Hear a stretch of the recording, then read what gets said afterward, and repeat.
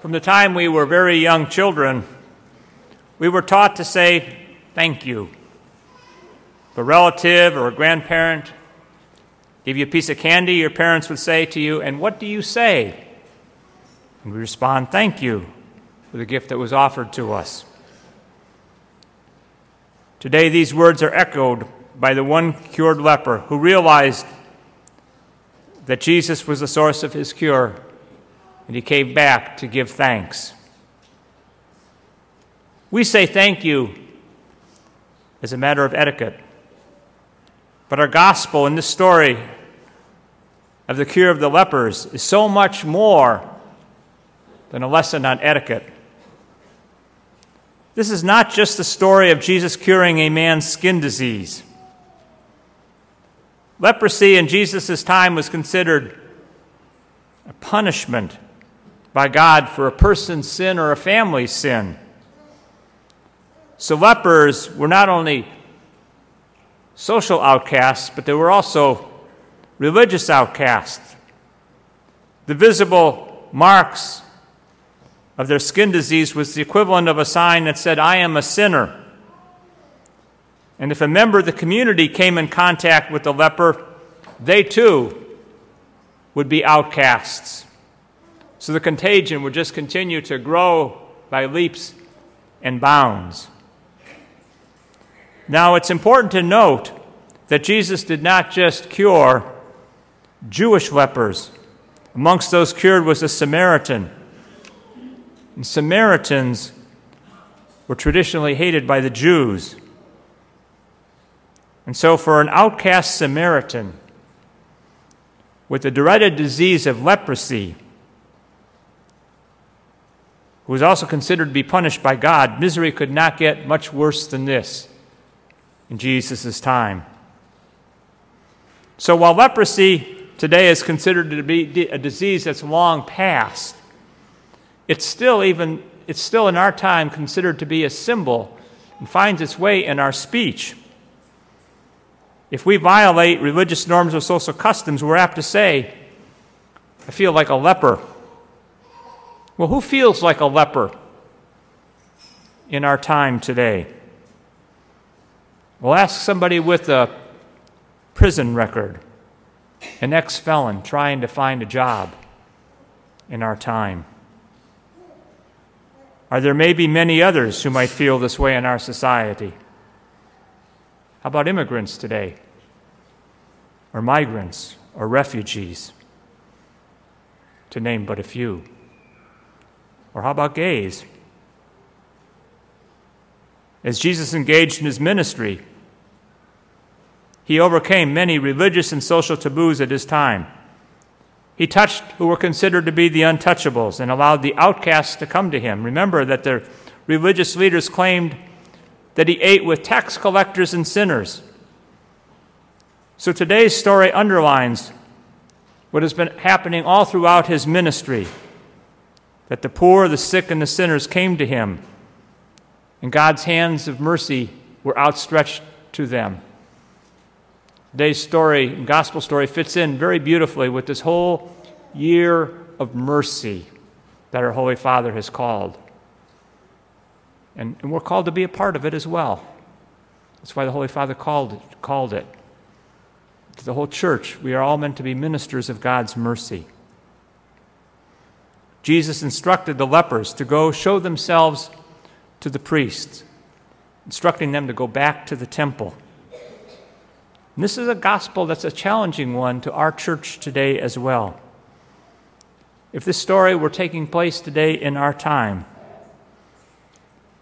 he'd be sending the outcasts of our time, the immigrants, the felons, the ex-prisoners, all these outcasts to be received here, to be healed here in our midst.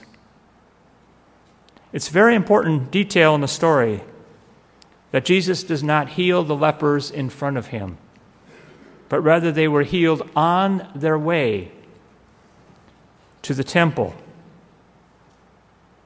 And the least amongst them, the Samaritan, knew that when he got to the temple, that he couldn't go there, that he would not be welcomed where Jesus was sending them. And so, where's he going to go? Where's he going to go? There's only one place he could go, where his heart led him, which was back to Jesus, back to Jesus. He knew that's where he could go. He knew that's where he would be received. And so he fell at the feet of Jesus, giving thanks for what he had received. Now, as I said, leprosy is a disease from the ages past. And you might find yourself saying, well, I'm not a felon. I'm not a migrant. I'm not an immigrant. So this gospel does not affect me. But do we recognize that we are infected with the moral disease called sin? And sin does rob me of life.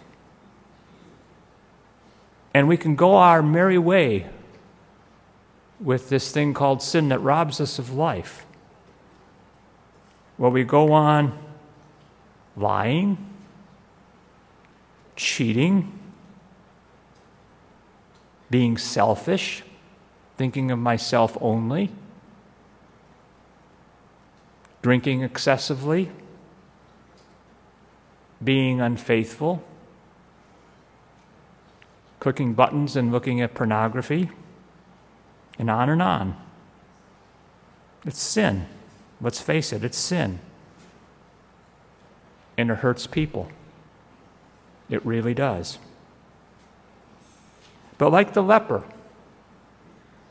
in the gospel today, Jesus came to save us, to heal us through his passion, death, and resurrection. All of us. And we have access to this here in our church and through the sacraments. Do we recognize what Christ has done for me? Christ's message today is that he's calling us to be attentive to what he has done for me, like the leper, so that we might be filled with gratitude in our lives. Why does Jesus want us to develop the virtue of gratitude in our life? Because he wants us to experience the joy, the real joy, that comes from knowing that we are loved by him without any limits whatsoever. But like every virtue, gratitude can only grow if we exercise it. And how do we exercise gratitude? Well, nothing can be easier. All we have to do is say, thank you. Thank you. And it's never too late to say thank you. Never too late. In fact, the delightfulness of gratitude is like tasting good wine, okay? It only improves over time. We've all received notes of thanks. We know how really good they are.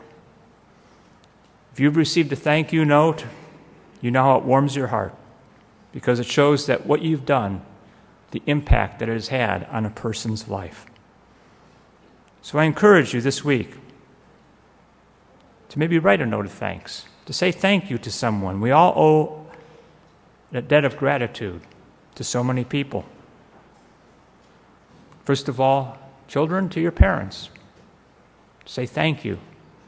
Say thank you often to your parents for what they've done. Thank you, Mom, for that good meal tonight. Thank you, Mom. To our teachers, to our coaches, for all of our education. To our relatives and neighbors who have inspired us by their good example. You know, today we remember Deacon Joe. How do we say thanks for what he has done for us? And by following his good example, by living the way he did. Can't say thanks to him ourselves. We can say it thanks in prayer. Don't forget. It's an example that life does not go on and on. So don't forget to say thanks. Maybe that's one of the life lessons here. Don't forget. Don't forget. Jesus reminds us that gratitude is a Christian virtue,